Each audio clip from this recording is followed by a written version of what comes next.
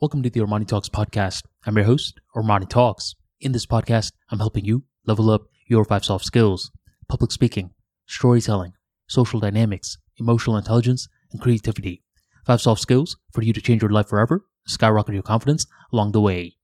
In today's episode, we're entering the world of emotional intelligence, and we're going to be talking about stigmas. A stigma is a negative interpretation of a certain field. What are certain fields that you have a stigma against? A lot of individuals will say, a stripper. If someone comes up to you and they're like, yes, I strip for a living, for many individuals in the back of their mind, they're going to be like, what? What went wrong in your life for you to do such a profession? Now you may be like, okay, stigmas mainly exist in fields like being a stripper. But I would actually say that that's not the case. A stigma exists in any field out there. I learned this a few times in my life, and I'll give you 2 examples. One time was when I got a call from a childhood friend who was having a very tough time at this stage in his life. Unfortunately, his girlfriend broke up with him. He was depressed, and he didn't know what to do. But one thing that happened was that he had discovered my YouTube channel, and he saw that I talked somewhat about self-improvement, and he wanted to understand how to get into self-improvement. So I gave him some tips, and I awaited his response.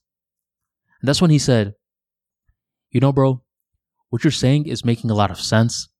It's just, I'm a little nervous of entering the entire self-improvement field because, you know, there's a lot of stigmas in regards to it. I was like, with self-improvement? And he's like, yeah. And that's when he starts breaking down a lot of the stigmas, such as how self-improvement people are weird, how they don't have lives, how they're too obsessed with just one thing in their life. And as I started to hear this, I was getting some breaking news. I thought self-improvement was one of those fields that were safe. But no, plenty of this individual's friends thought people who did self-improvement were weird. Later on in my life, there was this one moment when there was this gentleman who came in my DMs on Twitter, and he's like, yo, Armani, this one thread that I wrote on my Twitter is doing very well. Could you please retweet it? I look at the thread, and this thread is pretty much bashing doctors.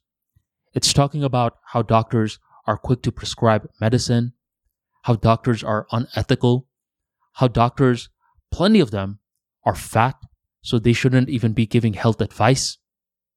And this thread was just getting so many people commenting on it, being like, finally, someone said it. Yes, doctors suck. People were just piling on doctors. And I thought this was very strange because ever since I was growing up, one field that was seen as highly prestigious were doctors. The second up were engineers. I never became a doctor, but I became an engineer. And once I became an engineer, I saw a stigma that was attached to it. The stigma was that engineers, for the most part, are socially awkward. Anytime I went into some of these networking events and I told the other person that I was an engineer, they were like, wait, really? Because aren't you supposed to be weird? So doctors have stigmas, engineers have stigmas, people who do self-improvement have stigmas. Bottom line, any field has a stigma. You just have to ask which stigma is worth it.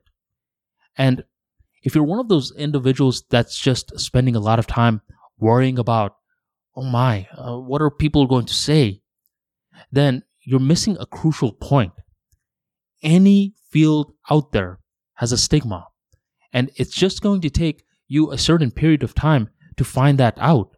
You may not know it from the outside because all you're being introduced to at the moment is the glory.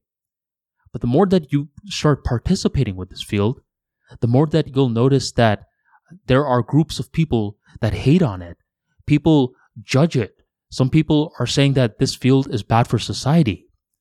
And if any field is like that, now it's a matter of asking, well, which field like that is worth it?